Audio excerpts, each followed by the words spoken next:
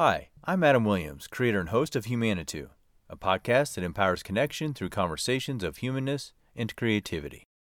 Today I'm talking with Kate Perdoni. Kate is an Emmy-nominated producer and director, a writer and filmmaker, a television host with Rocky Mountain PBS, and a rock musician, currently in the band Spirits. She's performed, recorded, and toured near and far with her music. Kate shares her story of growing up in poverty on a 40-acre vegetable farm in remote Minnesota. She tells of leaving home for college at 16 and the importance of the winding road she took to finish college several years and a few schools later at 23. Kate has adventurously flowed back and forth across the country over the years, experiencing new cities and cultures, van breakdowns, and new starts. She has worked in various forms of journalism and media, has given birth to rock bands, and to a son who, now 9 years old, has taken to the backstage life with his mom. We'll get into some of those stories, and along the way, we'll hear Kate's insights about trusting one's inner voice, about self-validation, and about exploring curiosity. We'll talk about the value of silence, and Kate's definition and experience of God. And of course, we'll talk about a whole lot more. Let's get into it. My conversation with Kate Perdoni.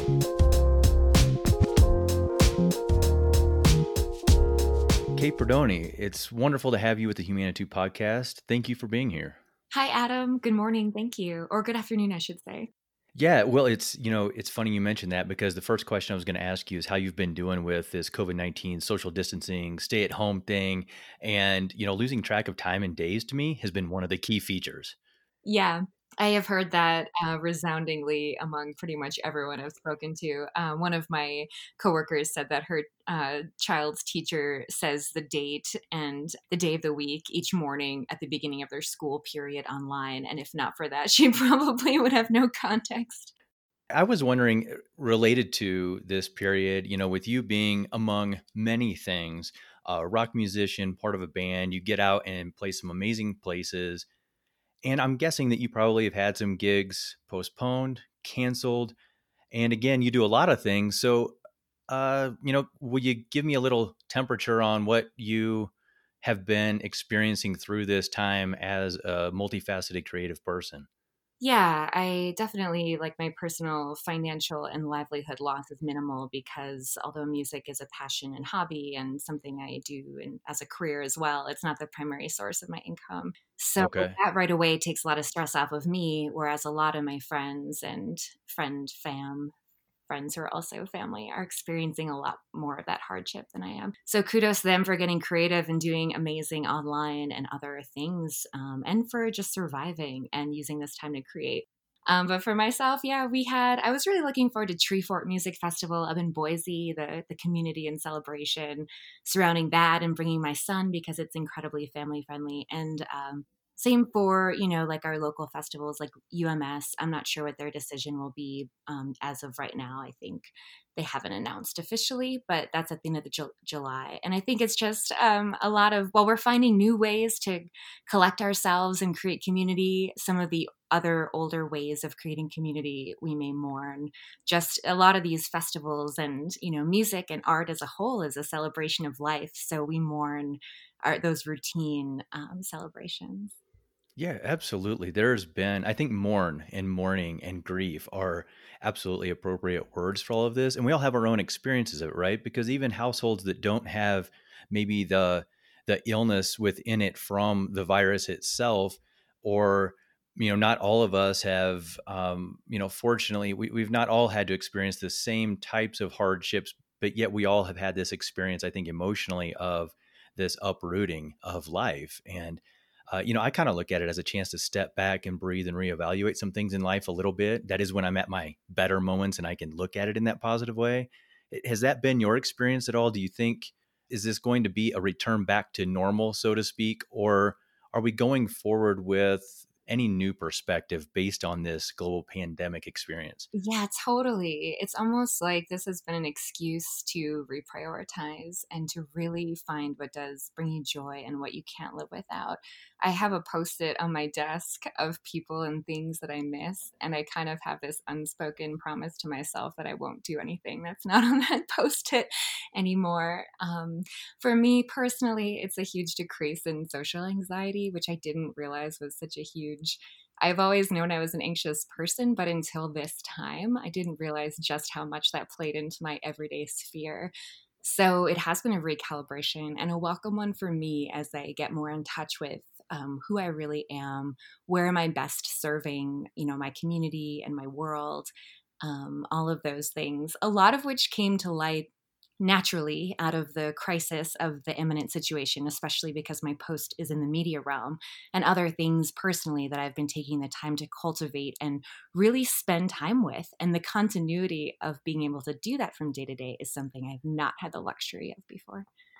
I think we both recognize that this really it's a fortunate position. It sounds like that we both are in then, and maybe even a privileged one that we're able to keep going and have uh, reasonable amount of our livelihood intact in those things. So the Yeah. burden is largely emotional. And it's not to downplay that, but yeah, I feel for all the people out there who are having a harder time, as I'm sure you do. Yeah, I feel entirely privileged. For many weeks, especially in the beginning, it was very difficult for me to reconcile my feelings of guilt for having a job and for Oh yeah. be, to not have my life disrupted is a giant privilege. I am the most privileged person in a lot of ways. So yeah, like thank you for recognizing that where the place I'm speaking from. I mean, self-care is a luxury, self-actualization is a luxury. Being able to look at your life and wonder about it is such a luxury. It's not something people get to do in times of war or crisis, and that's where a lot of our population is. So to even Right. have this conversation, we are really privileged. And yeah, I think what we do to eliminate or alchemize that gap of privilege is really where it's at. Moving on here, you do many things. Like I already mentioned, you have many creative interests and talents. And you're out there in the world as, like I said, a rock musician and a vocalist in a band called Spirits. You're a PBS television writer, director, producer, host, documentary filmmaker. You publish a zine. And I'm sure there are a lot of things that I'm leaving off the list that I don't even know to add to the list that you already have done before, like freelance print journalism, being a public radio show host. This is a pretty amazing list, by the way. I'm wondering if you're familiar with the term multipotentialite. I don't think I've heard that term. I'm going to say it's basically living the opposite of the thing we were told to do, which was, do you know what I'm going to fill in the blank here with? Pick a lane and stick with it. Choose that one job, know what it is. And when people start asking you that question when you're a child, what do you want to be when you grow up? It's already starting to teach us pick that one thing, right? Multipotentialite is like it sounds. You have potentials and interests and skills, and you want to pursue these things in different areas, a broad range perhaps. Maybe it's only 2 areas, maybe it's 10. And I feel like you fit that description. You do so many things. So I'm curious about that experience. I just rambled off so many things that are part of your creative output and engagement in the world. And I'm wondering how you juggle all that creatively and in the world that says pick a lane. That's such a great question. It's so funny because I feel like I did pick a lane. I always had a North Star, something that I was driving toward. I don't know that anyone else could see that lane or that it was a lane on the road, but I've judged or, kind of interpreted my life as like the closer I can get to all of my hobbies and interests and undertakings in the world being toward the same thing. And that thing could be defined as God or revolution or social justice or, creativity, the sun. There's so many like metaphors or allegorical kind of stories for it. But whatever that means to me or whatever that means to anyone, from a very young age, I've always been doing the same things, music, writing, kind of journalism, media, communications. All of those were very early passions of mine, literally since I can remember. And they're all threads that have followed through to now that I'm 36. And when I was going to college, there was no, I went to 4 undergraduate schools. I started going to college when I was 16. I dropped out of college many, many times, switched, vocations and degrees, as I recognized that there wasn't necessarily something that was going to tie all of these things together. I did end up with a journalism degree, which I think serves me the best in all these capacities. It sounds like from what you're saying is that you do see all of that being as part of the same lane, and I'll then describe it as a broad lane, Yeah. whereas I could say something similar. I don't think I have as many talents as you do, but I have worked with writing and photography and now audio and some different things that are all part of media in some form. And so you can see how they dovetail together. And it can be a benefit, I think, to have those complementary skills. But obviously, the world also has plenty of specialists, a writer, a journalist, in that lane. A separate one is in photojournalism. Another one might be with video or audio.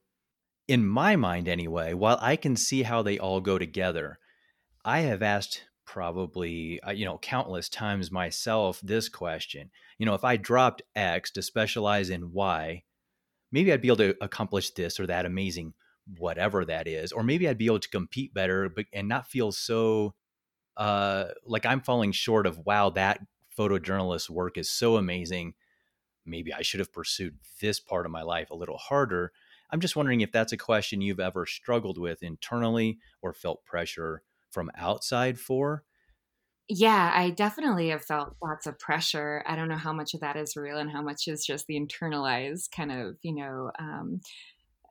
racialized capitalistic structure that's been squeezing my insides, with um, kind of that delicate balance of where we're at now, which is, the tepid balance of things being broken or being about to crack, or kind of that tenseness of the systemic kind of vibe of everything. So yeah, there's a less so for, hopefully the generations after ours, but there is that pressure that life is supposed to be one thing. I think for my parents' generation, that made more sense, or they were, in fear of a different set of things that I did not have to worry about, or that I chose not to worry about, when I was born in the 80s and continued through life.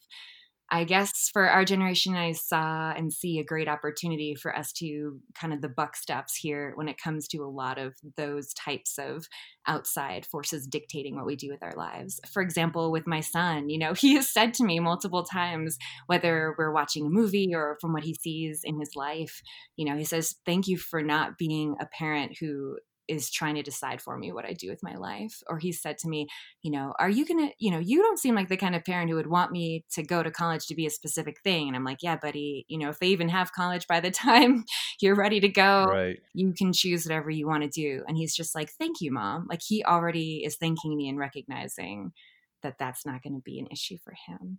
But it was an issue for me. And I can only say that I, for whatever reason, have really trusted an intrinsic inner voice that has been my calling. And there's a reason that I'm now, I'm an artist who hosts an art show, which I was chosen for that role because I'm an artist. So I've created a situation where I get to do media all day. There's so many things I love to do, and I get to do them all in my job.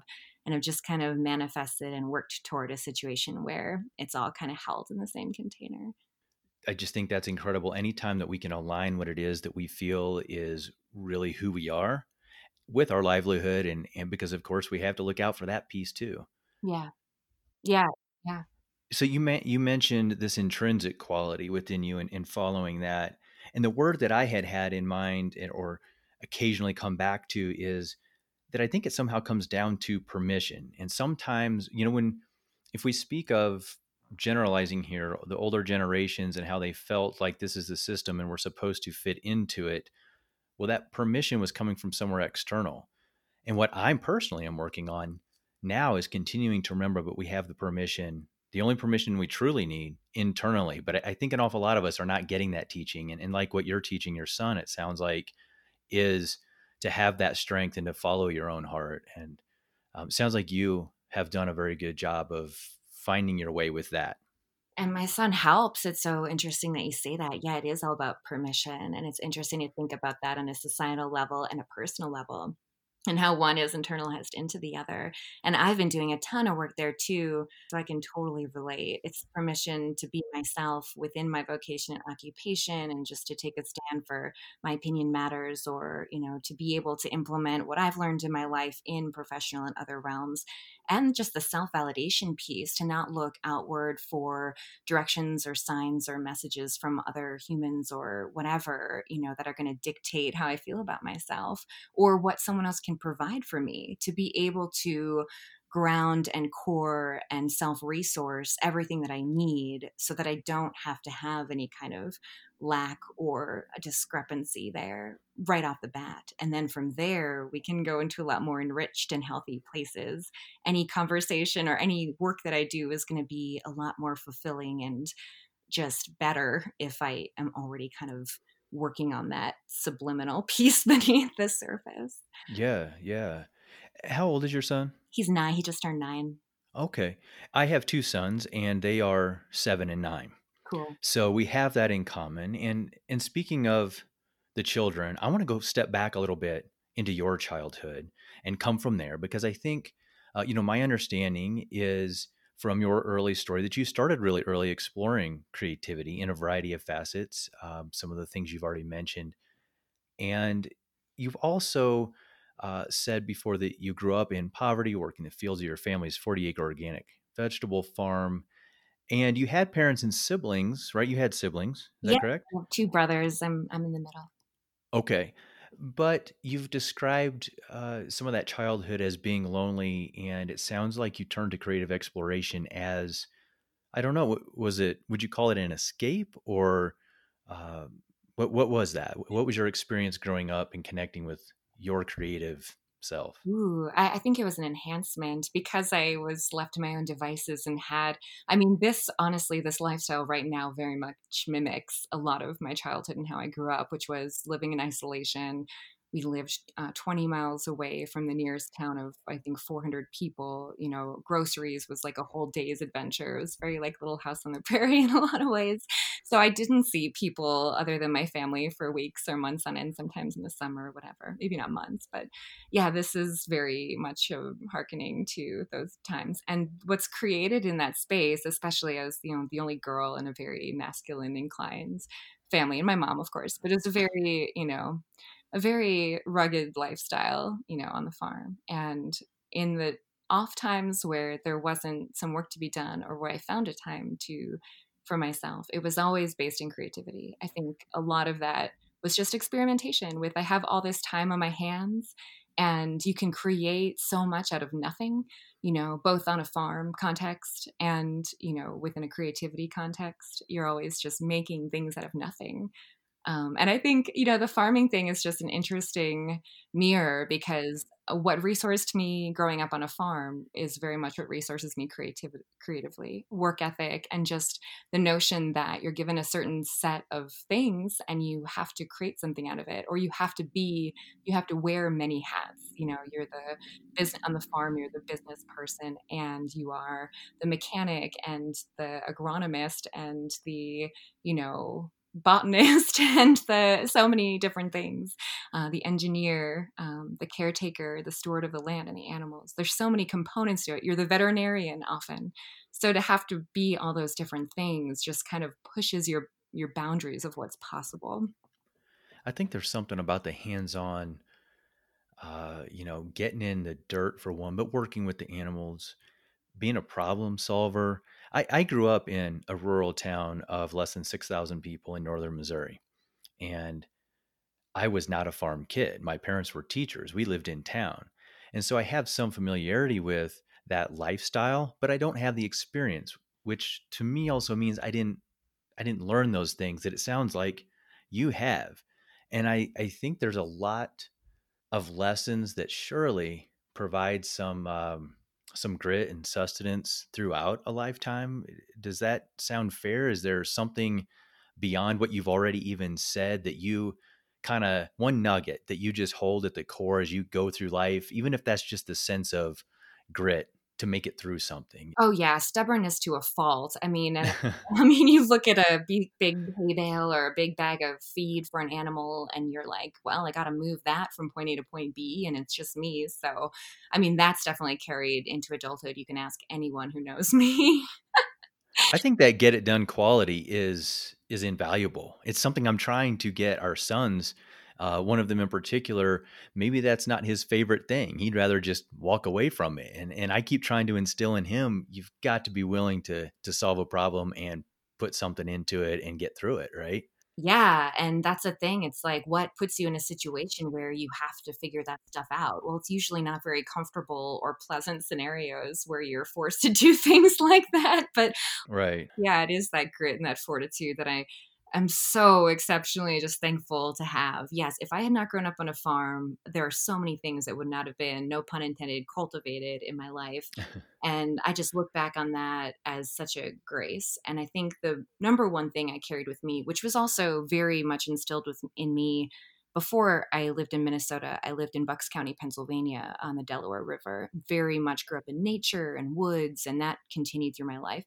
So just that convening with nature and like, especially on the farm in Minnesota, the silence, like what the value of silence is, and really being able to listen to nothing and to feel the earth and to feel each vibration and each change in things because you have that relationship with the earth and the growing season and the weather, really having time to explore and tap into those sensory and like other experiences because of the quiet, like that was something to really take advantage of. So I feel really lucky to have that as my norm, and I can feel when I'm straying away from it. And that's been a constant process of returning, to that over and over again in life. I think that ability to sit with oneself and be okay, maybe even enjoy it, is something that is especially key with what we're all experiencing right now, where we have been told stay at home for a number of weeks, where we're all having to be contained, whether alone or with just our family, and not have the constant flow in and out. I think I wonder if a lot of people are coming to have to recognize, I'm being confronted with myself here. And I'm wondering if this coronavirus situation in any way will have positive in that regard as well. But I love silence myself. Yeah, I'm really reacquainting myself with that almost, and I could just go forever with it. It's so deep and there's so much there. But I imagine if you don't like that, or it's unsettling to you, or if you haven't done a lot of self processing, you could be faced with some really gnarly stuff. And I hope that we're able to resource ourselves and our friends, and to reach out when we need it, and to recognize that, yeah, even though we're all at very different stages and experiences in this, we are also all here for each other. And that's something that you, Adam, on your show and through your media, just have always exemplified, and why I am so honored that I'm talking to you today. And I have admired your work for so long because it exemplifies that quality of recognizing and the remembrance that we're all in this together, that we have each other's backs, and that we come from a community and we choose to live here because of the people and the experiences we have. And you showcase those, and it really weaves together our interconnectedness and our availability at times like this to show up for each other. Oh, thank you so much. Yeah, it's been an exercise for me at using humanity as a means to reach out with people, but always with the idea that we can connect to each other. So I certainly hope that that's what is happening through and through. I want to talk about when you're a little bit older then, and you were within reach where you lived, though, of Minneapolis, right? I mean, when I say within reach, I mean, I think it might have been a good distance, but um, you were able to at least get there and explore something else. Is that right? Oh yeah, it was. It was 3.5 hours away, but I would go for shows, and luckily I had older friends who were in college there. So yes, it was a oft escape and a respite, like culturally, for sure. Well, I was just going to ask what it is that you would go there for. What would you go looking for to experience, to bring into your life that was surely such a contrast to your experience 20 miles away from the nearest town of only 400? For sure. And I do want to give props to rural Minnesota. And Minnesota in general is an extraordinary state for the arts, the public funding, and the grant programs and the artistry. When I was growing up in rural places was like obscenely amazing. So I do want to throw out that even though I lived in a rural space, in hindsight, it's incredible to me what I was like still able to experience. And I know that's probably not the norm either, but we had a phenomenal theater company. And so I was involved in theater productions my whole life. At my school had all kinds of arts programs and speech and one act play and was very theatrical. Music wise, I was mostly just playing for myself in my bedroom, but there was a coffee shop in the near, in a college town that was like an hour away. So I just wanted to preface this by I will never diss on Minneapolis for being a cultural like wasteland or anything, because it was wonderful. But Minneapolis gave me just like a bigger context for that. It was mostly music shows. I snuck into First Avenue when I was like 15 to see Mudhoney and stuff like that, just to go see things that weren't going to come my way. Right. They weren't going to find you out there on the plains. Yeah. I think that sounds amazing because I was like 3 hours away from St. Louis, 3 hours away from Kansas City, but I did not find my way to those places. And I'm a little curious. I don't know that there's an answer you have for this. I'm a little curious what the difference was between you and me, you going and finding and connecting with those things and me not. And maybe I'm wondering if that was something tenacious in you or something you identified in yourself as I've got to go be part of that. And you already kind of knew something about yourself. Or maybe I just was afraid to break the rules. Yeah, I was definitely searching for something. And I definitely had and still sometimes catch myself in this narrative that I'm different and I'm this alien and no one understands me. So there's definitely this feeling, which I know a lot of teenagers and beyond go through, and young people, of not belonging. I had some people who were my people, but I didn't really have a lot of peers in my age range that I connected with for whatever reason. So most of my friends were usually older. And then when they graduated and left, that's why I went to college early, because I didn't really have anybody left. But I definitely wanted to explore. So it was really that feeling of like, well, if this, if this doesn't fit or this doesn't feel like me, what does feel like me? Okay. For me, a lot of that drive was musical because I loved rock and roll, and there just wasn't that where I was living, for sure. There were no outlets to see music of the kind of music that I liked. So I think, honestly, primarily it was to go see shows. A lot of the bands that I loved would play these great clubs in Minneapolis. There was the Quest, which I don't think is there anymore, but it was an all ages club. And I saw so many shows there that, yeah, that was really what lit me up as a kid. Did your parents care that you were going? Did they know that you were going? Who knows? As the middle child, and also just, yeah, I don't even know. I mean, yeah, I don't even know what they were. Sometimes I just wonder that myself. Like, were they even paying attention? And there was a lot going on. What was going on? Do you mind sharing? Like what was swirling around you? Yeah, I mean, running a farm, there was a lot of stress. Their marriage was never healthy. So there was a lot of volatile behaviors and just really unhealthy kind of vibes and scenarios most of the time. Just a lot of, kind of unhealthy, unhappy family stuff in many contexts. So I think there was a lot of distraction there. With having 3 children, I think the attention probably gets dispersed. Also, they'd probably given up because they realized I was just going to do whatever I wanted anyway. And I think there's a big piece of it that's like, because I got straight A's and was really involved and had a lot going on, they were willing to forgive my rambunctious nature, or maybe because I was responsible, they just kind of let me do my own thing. There's a lot of things that I did when I was a kid that I look back on as do probably a lot of people, and you're just like, why was I in that situation, or that wasn't safe, or I Right. never let my kid do that. Well, things that we look back at now and we're like, what were we thinking? And just glad that we survived. For sure, for sure. So there's a lot of responsibility that's put on you sometimes at a young age, especially on the farm. So maybe that responsibility transposed into them letting me do things that wouldn't have been typical for most kids my age, because what I was being asked to do was not typical for most kids my age. Well, and at 16, you then lit out for a new world, a new life, mustered your own courage, and went off to college early. And that led to several years. It sounds like you had some different schools in and out of school. I think music was part of that, right? And ultimately finished school at 23. Is that right? Yeah. So that's a 7-ish year period.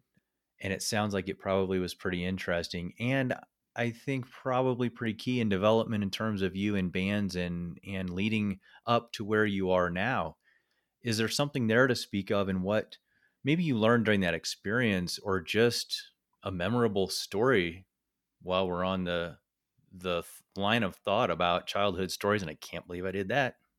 Yeah, it was always music, and now that you're saying that, it's dawning on me, and maybe I've thought of this before, but the thread was always music for sure. When I was able to go to college, as a teenager, that was another awesome thing. The state of Minnesota had, probably still has, a program that if you're under 18 years old, and you test out, and your parents sign the form, the state of Minnesota will pay for your books and tuition, to attend college. So for 2 years, I just had to pay room and board. So I worked. I was always working.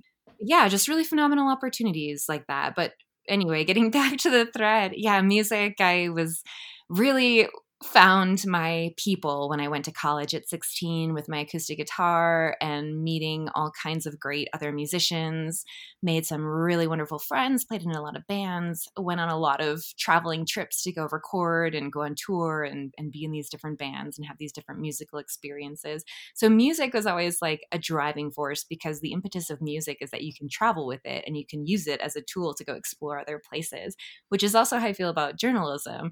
So I have these two kind of occupations, music and journalism, that both are very much lend themselves toward curiosity and exploration and just taking kind of your show on the road. So I was always traveling. When I was 18 and legally could leave Minnesota, I went to go live in LA and went to college at Whittier College, where I had a theater scholarship and also played tons of music and used that, as kind of my outpost for a lot of creativity. I met an extraordinary group of artists and people who I am still like best friends with today. So some really important connections. I eventually moved back to Minneapolis and went to journalism school, and then quit to go on tour with a band. And on that particular trip, our van broke down in Taos, New Mexico, and I didn't want to leave. And I was 21. I think I just turned 21, or I was 21. And thus began my career as a Coloradan. um, yeah, so I would say music has always been what has kind of swung me around and kept me traveling and kept me on my toes and allowed me to explore new places. And in between then and now, it's continued to do that really my whole life. So a lot of times I'll just break down on tour and end up living somewhere for a while. So I think the music, it's almost like the pin the tail on the American experience, when you're ready for your next chapter in life, just go on tour and then like see what happens. Taos is an amazing spot to break down. That has a special place in our household. My wife and I got married in Taos, Oh, cool. and our oldest son is named Taos. Oh, neat.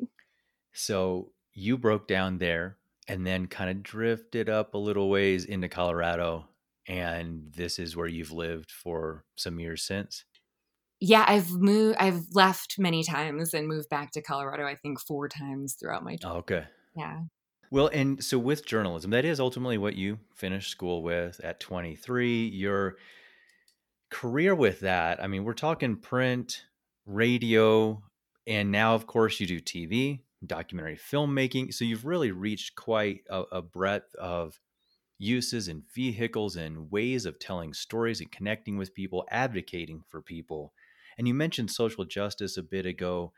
And I know that when you were in New Mexico working with a journalism career there, and that it had to do, right, with social justice on behalf of people there, is there something you can tell me about what that experience is? And what is it really, do you think, in your heart that draws you to that kind of work? What's important to you about it?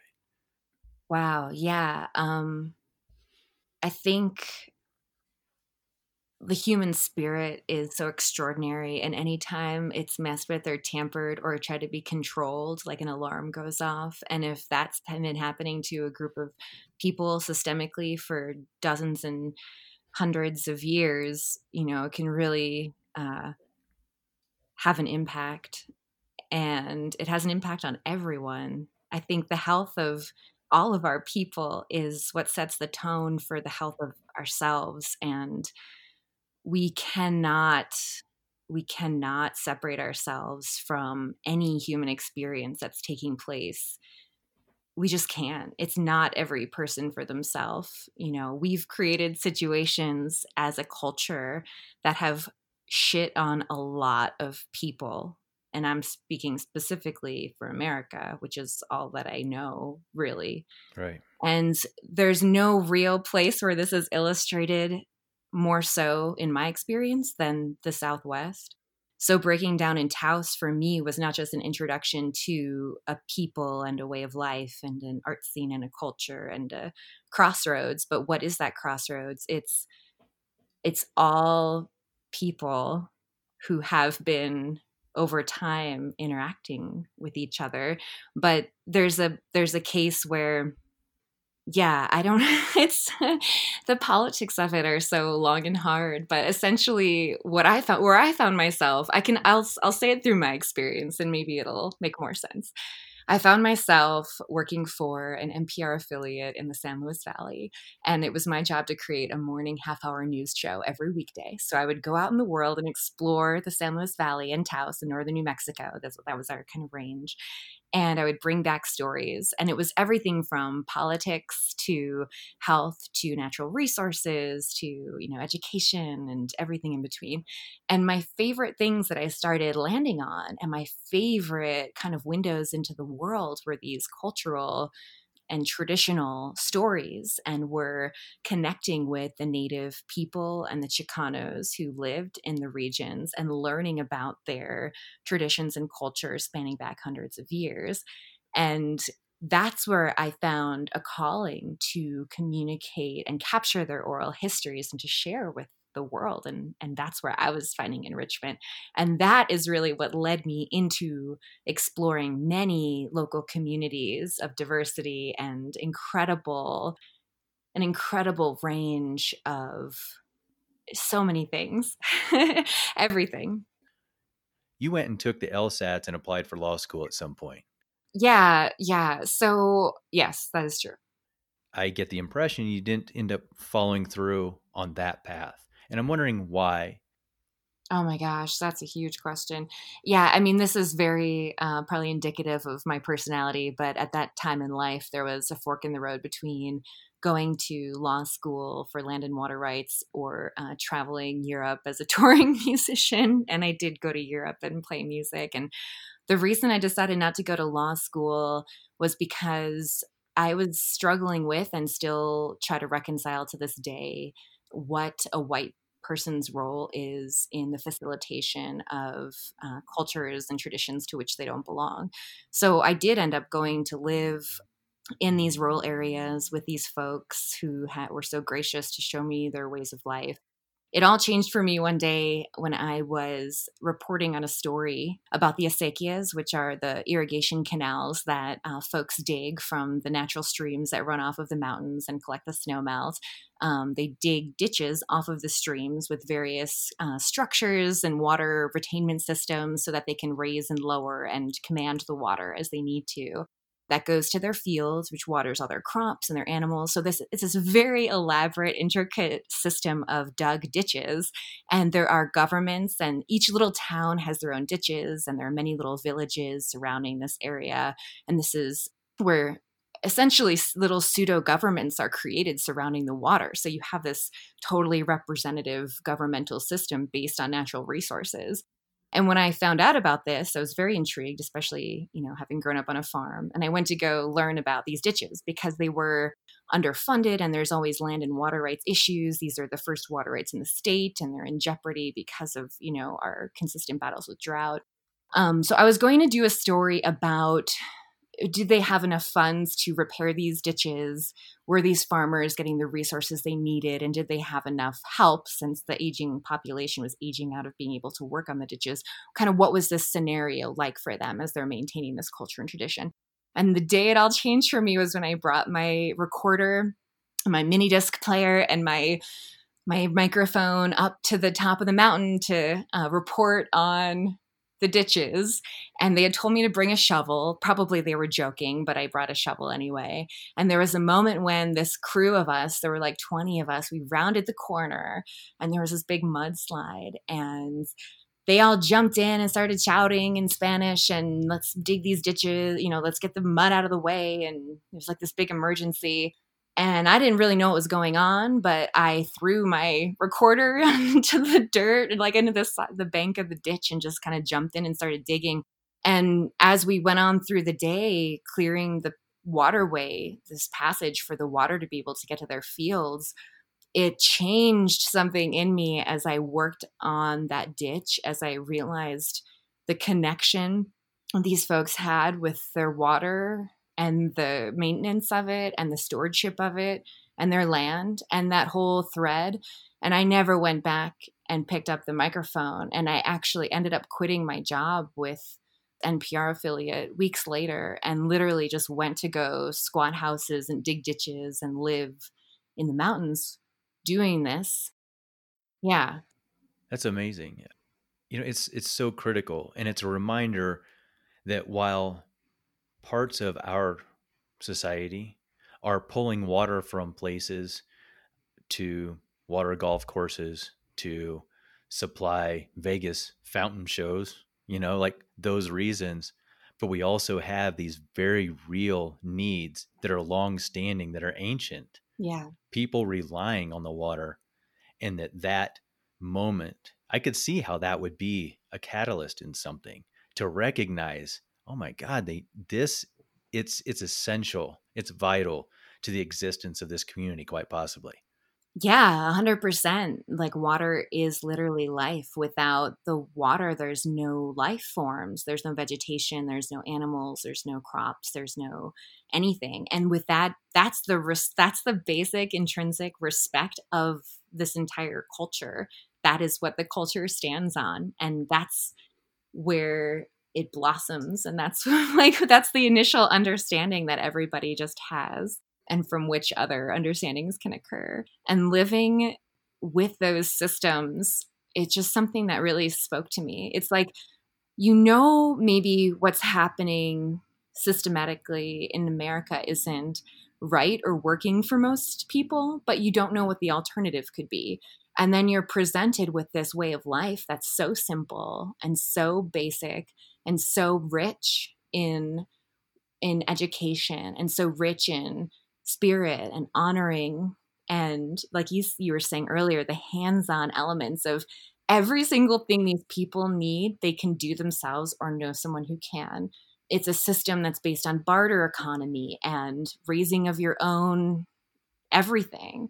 And there's something so beautiful about that self-sufficiency. The other day, someone was talking about the recession of 2008, and I was thinking, like, I don't remember a recession. And then I realized it's because I was living in San Luis, and for better or for worse, kind of how I feel now, there wasn't an interruption between the reality that I found myself in and my current way of life.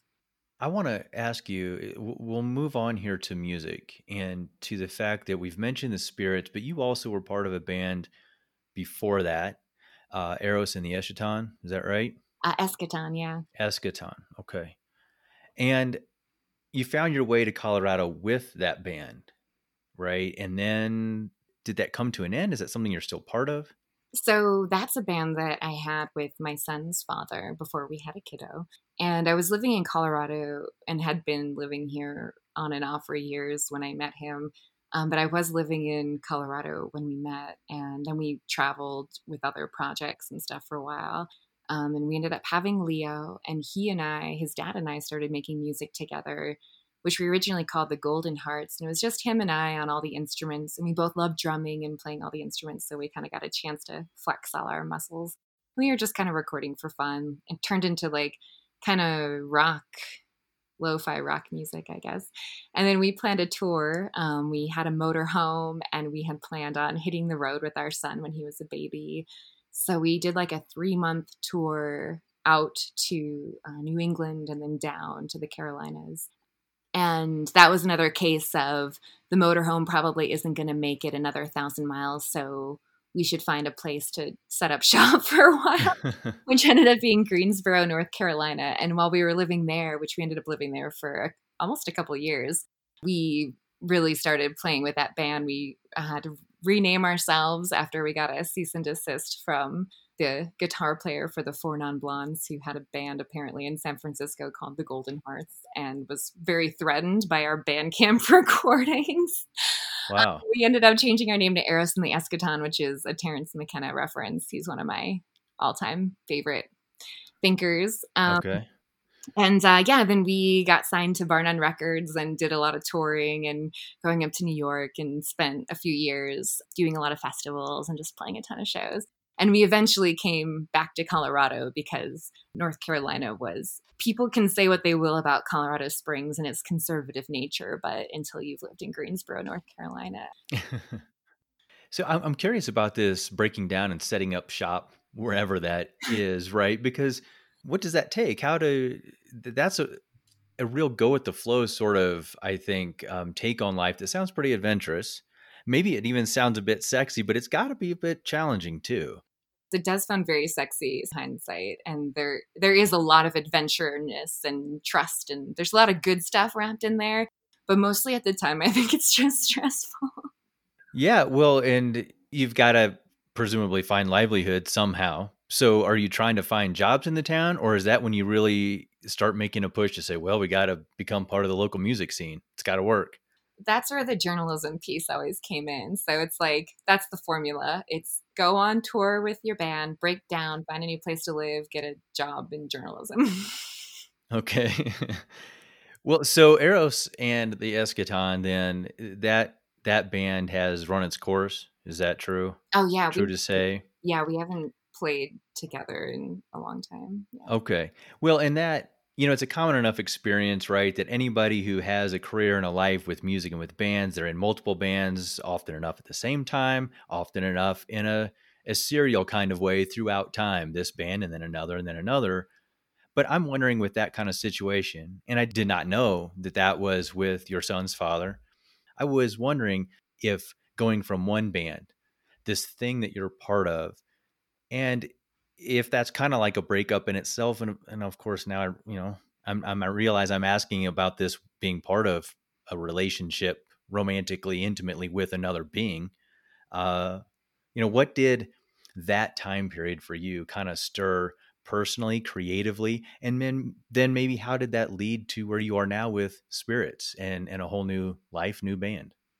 Yeah, I think like probably for myself personally, similarly to relationships as with bands, if you're missing something or craving something that you weren't receiving, you're probably going to go looking for that thing in the next one. So for me, when Eros and the Eschaton ended, I was just looking for an opportunity to make music fun again. The business and administrative side of running a band that is touring and on a label is really exhausting. And I didn't really want to do that anymore. And I felt a lot of pressure to do more all the time. And as a mom and having to work and have a career outside of music, I never anticipated music being my everything because there's so many things I love to do. Music is always, again, an enhancement and a compliment and a wonderful hobby and a joy and a creative outlet. It's not something that I necessarily feel I need to be monetarily compensated for, although it's awesome when that happens. And I love being able to make an income with music. I feel also very fortunate to do that. But there's a give and take for me that I found, and why I was really kind of bitter about, I think, my experience at the end of that really had only to do with the notion that the music business requires more all the time, that no one's ever going to be satisfied. Whenever you hit another milestone, there's not a lot of congratulatory time or resting on laurels. It's all, what's the next thing? And particularly with music as a business, it takes like an insane team and an insane amount of everything to really make a living at it and to be able to be successful where that's your only thing that you're doing.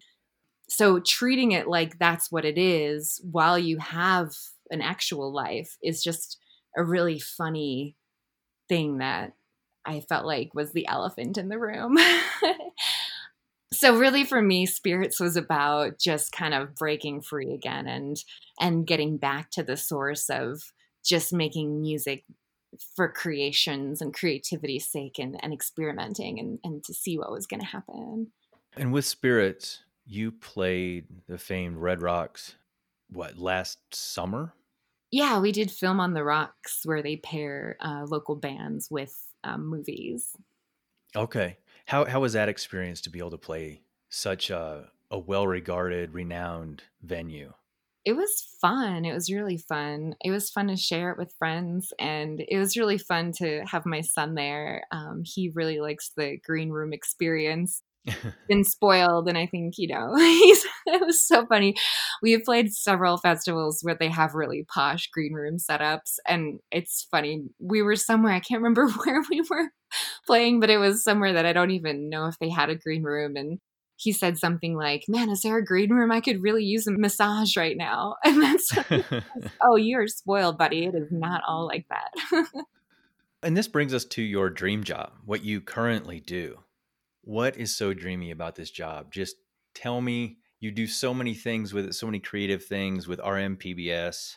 Just whatever you have to say, let it rip. Dreaminess. Oh, it's so dreamy.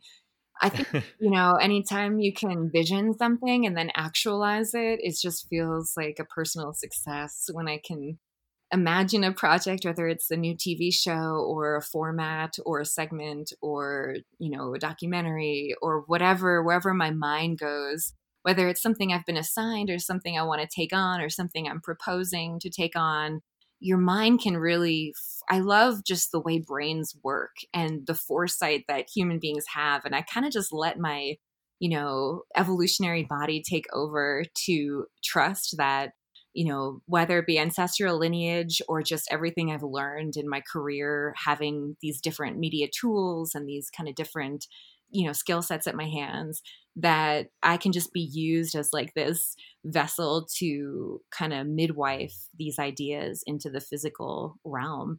And it's just so exciting for me to work in media. I love writing. I love all the technical stuff. I love Adobe and Premiere and recording and editing. And like, I just adore being in front of the camera and being behind the camera. And like, literally every aspect of production is such a joy to me. And to be in a situation where I get to do all of those things, and now where I get to create brand new things based on those things, is just like never ending.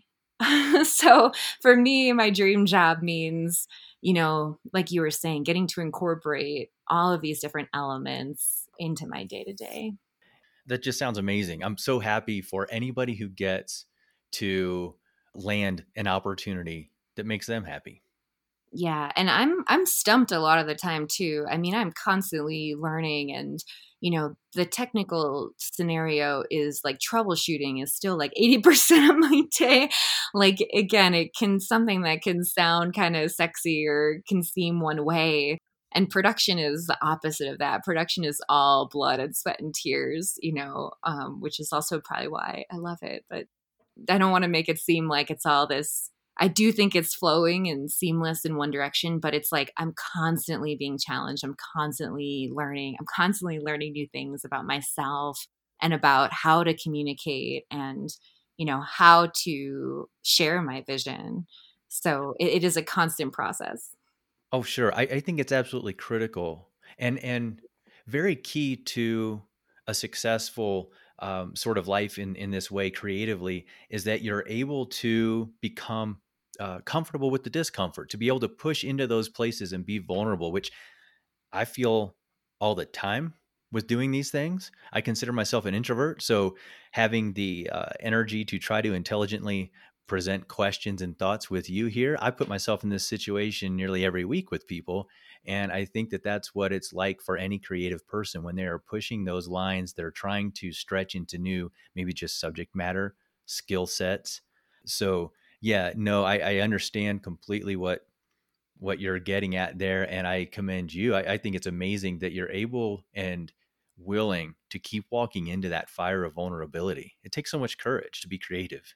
Well, thank you. Yeah, and likewise. And I realize I just recognize sometimes I can talk kind of in a flowery way about, the majesty of creation, and just to stop and just say there might be somebody out there who thinks that that's just means that it's easy all the time. And I just, yeah, want I don't want to say I don't want things to be easy, because I do want to invite ease into life for sure. I just know that if I don't feel challenged and I'm not a little bit uncomfortable, then I'm probably not learning. And if it's not dynamic, then what's the point in sharing that, especially with my job and what you're doing too?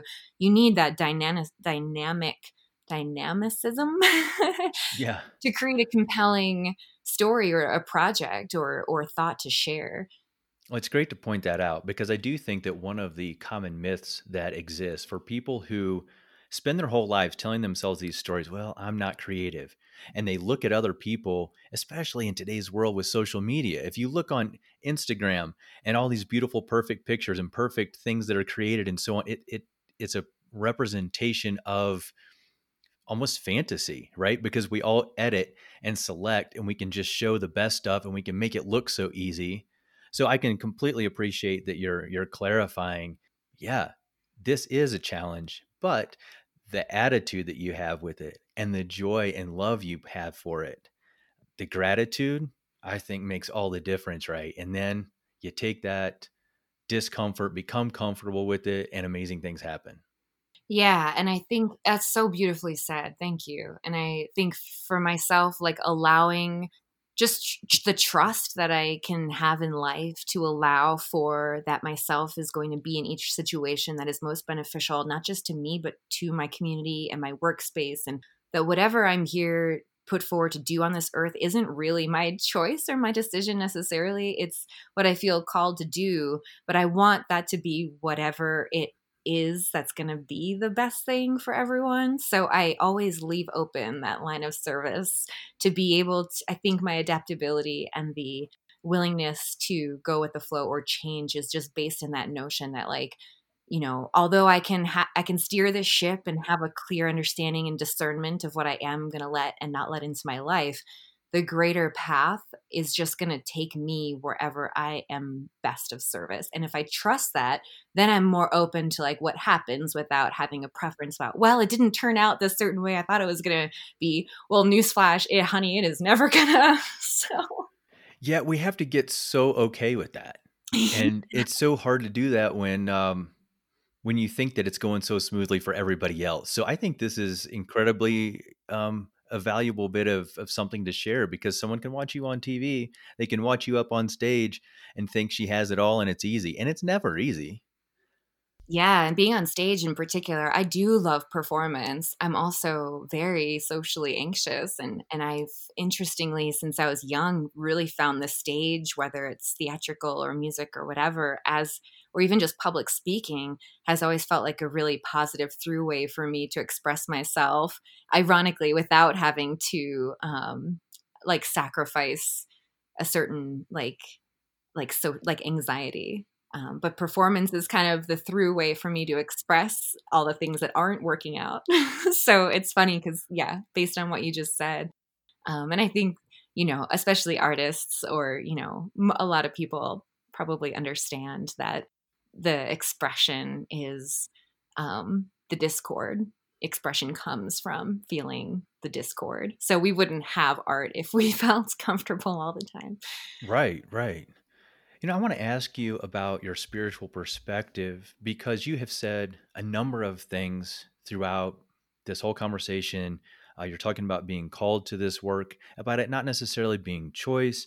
You've talked about being resourced for some of these experiences, these challenging emotional experiences, especially like what we're all going through again with the pandemic. So, yeah, spiritual perspective. Where is it that you draw? this sort of view and understanding of yourself and of the world and of your place as a creative being in it? Like, interestingly, God has always played like an enormous role in my life, and like my relationship to God and whatever that is something that has driven my life. However, God does not look like what I'm told God is supposed to look like. So that was definitely an ongoing theme from a young age. I've always felt very connected spiritually and feel very at home in the realm of the unseen.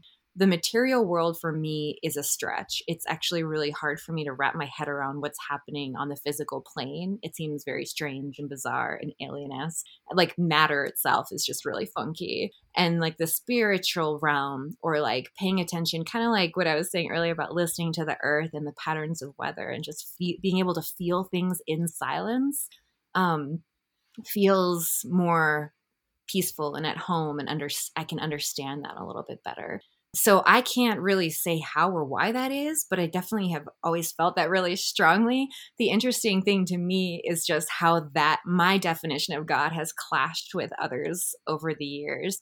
Like, it became very evident to me early on. My family was not religious. I think because they'd been raised in religious homes, they were not inclined to put that on their children. So although I attended church infrequently as a kid, or if I spent the night at a girlfriend's house at a young age, we'd go to church with them, especially in rural Minnesota, the next morning.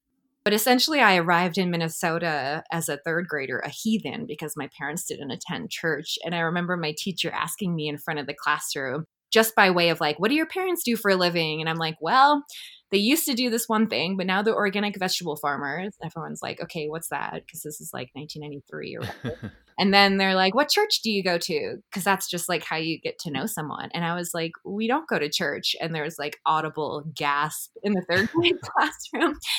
So, but then I don't know. But then I felt a really close kinship with God, and would definitely pray, and felt my relationship with whatever that means to me changing. And I would learn about that as I was younger. At one point, God was something I feared. At one point, I had a much healthier relationship with God. So as a child, just kind of navigating what is God, and how do I know that I don't fit in this container of what everyone is telling me it is, but I still feel it so strongly. And that really has been most of my life. If I love going to church and I love experiencing God, in these different forms or in different situations. And usually when I'm in those situations, the people who are worshiping with me, at least in that religious context, I feel like we're talking about the same thing, but I know that they don't think that what I'm seeing is what they're looking at. And it's just it's just another one of those kind of generational hierarchical system things that you may have your own meaning and definition of, and someone else is sitting right next to you saying that they're talking about the same thing, but they have a totally different perspective of what that is. How do you find the strength in all of that to continue being yourself? You mentioned earlier feeling like kind of the oddball to other people, right? Like I don't think you use that word oddball, but I have also felt that so often where I'm just not sure you guys understand me, and I don't feel like I fit in here. And I'm wondering how, because I feel like from all the things I'm hearing from you, there's quite a bit of strength in you and recognition of yourself. And that's not to say or take away anything that you've done in effort to understand that. I think it's hard for all of us to ultimately clear away the noise and listen to that innate intelligence that's trying to guide us. But I feel like you are very strong in where, at least where you have come to with that. And I'm curious, how have you managed to be strong when other people are gasping because you don't see it the way they do, like you described when you were a kid? With the God thing, it's like I always feel so much joy that it's like inconsequential if someone else is, I don't want to say offended by it, but if someone else is if someone else is going to judge my understanding, like my experience to me is unshakable. We could spend a whole other hour talking about like spiritual experiences, or just, convening with God, or making space for that, as a child or throughout life. Again, it's something that silence and growing up the way I did and semi-isolation at times really lent itself to. It's like, well, there's nothing else to do. Why don't I experiment with praying and meditation? Or, there's there's nothing else to do. I know I felt really, and like you're saying, similarly to maybe how I felt in high school, or, if I'd go to church with my grandmother, she would just be wringing her hands like, oh, well, you can't accept communion because you haven't done X, Y, and Z. And, you can't participate in this certain ritual because you haven't hit this mark or you didn't do this as a kid. Like all the rules and, gateways to God and kind of like boundaries that were put in place about you have to do this before you can do that. That part was hard for me because just because. Right. Sure. For some reason, even if I felt judged, I as at least with the God or spirituality aspect, whatever it is in me that feels it to the like degree that like I know I'm cool with God, and like if I'm cool with God and cool with myself, then again it's like there's no question mark for me about my relationship with God. So even if someone else is going to see that as not looking like theirs does, that part doesn't ruffle me. I just get a smile and I'm like, "Oh, we're all one. Like it's okay." You don't know that yet. I think we're in our own locations on our own paths here, right? So our own understandings and the work that we're all doing here to understand ourselves or understand this thing that we're part of. I want to ask you overall about your optimism. You seem like an optimistic person. Sound fair? Yeah, I'm healthily skeptical too, but I have a really good sense of humor. I know you also feel the world as an empath does.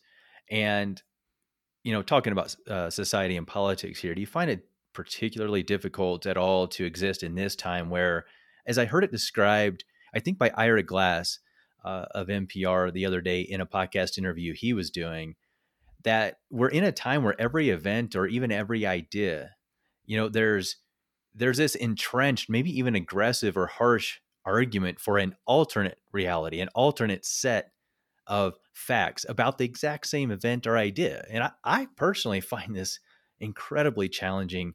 Sometimes I feel even, confused or even fragile, and I just want to withdraw from it. And I'm curious, how are you handling these times? Hmm.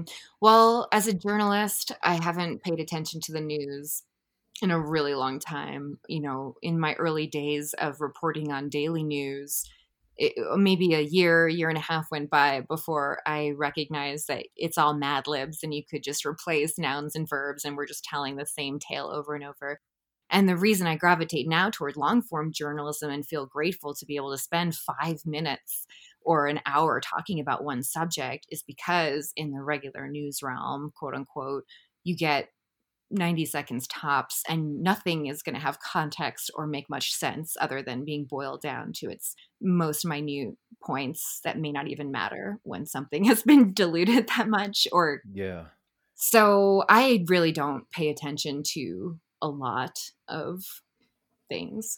The vibe that I feel right now is like so much less of that, and that may just be myself, but the I don't know if I feel it today. And actually, this week is the first week that feels like people are getting really stir crazy on a mass level to me. But like up until last week, I would say I felt things overall were quieter than normal. And in that quiet space is where I was really feeling like, oh, I hope people use this as an opportunity, like you were saying, to tap into themselves, because there's so much ample room if we want to do that to be able to now that we probably don't ever get, myself included. So often we're just rush, rush, rush, and it's all about that thing. And this has given us a chance, I think, to shift focus and to step back, take a breath, maybe for a lot of people experience what it feels like to slow down and breathe, period, instead of just get up, work 8, 10, 12 hours, go to bed, get up and do it again, as if that and our identities with that, as if that's all that there is. This brings us to the final question, which I ask everyone as sort of a summary thought. This whole conversation has very much been about the humanness and creativity in your life and in your experience, your story. But this summary question is, how do you live humanness and creativity in your life now? Yeah, I love that question. And I would say that part has completely transformed in this time of home isolation. The way that I view Similarly to how it seems as though the world has quieted and that priorities have naturally surfaced with all of us in a crisis situation, I can feel that subset both in my work and then in my own creative work, who the people are who have naturally emerged as collaborators and where many of my close collaborators find themselves at life right now. It's a lot like, in many ways, a lot of people I'm talking to, something had happened in their lives, or they had made some kind of change or gone through some kind of change that set them up to live in this time in a slightly more realized or like healthier, sane like context. So that's something I'm really paying attention to. And just the quality of connection, again, because I'm not, around hundreds of people a week. I'm there's the people that I'm interacting with are, there's so just less in numbers. So those interactions hold more space and weight. And then, of course, we can choose who we're interacting with. So all of those things have kind of added up to the situation where, honestly, for the first time ever in my adult life, I feel like I have a really good balance of what is going in and out of my psyche and like who is in my realm and what we're working on and how I'm able to handle stress and how I'm looking at my pacing of myself, not knowing how long this is going to last, just the self pacing and self change, slowing everything way down just feels really good right now. Oh, I think we all need we need to practice slowing down, right? And so I think that's fantastic. And I thank you very much, Kate, for all your time and your thoughts and your insights. I love following your work, and yeah, just I'm so honored to have you here. Thank you for being part of this Humanity podcast. Thank you for letting me ramble at you for an hour and a half, Adam. I really appreciate you, and I appreciate what you do for our community and bringing us all together. Thank you. That's it with Kate Perdoni in today's Humanity conversation of humanness and creativity. You can learn more about Kate in the show notes published on our website at humanity.co. And as always, reviews on Apple Podcasts, iTunes, Stitcher, and other players are helpful for what we're doing here. When you can spare a few seconds to shine some light back on Humanity and everyone you listen to here, we'd appreciate your review. Together, we can cultivate a more thoughtful, kind, and creative world. If you have feedback on this conversation or the Humanity podcast series, you can send me an email at adam@humanity.co or reach me by Instagram DM @humanity. And now, the question I ask you after every episode. How are you living humanness and creativity in your life? I'm Adam Williams, creator and host of the Humanity podcast. Thanks for being here.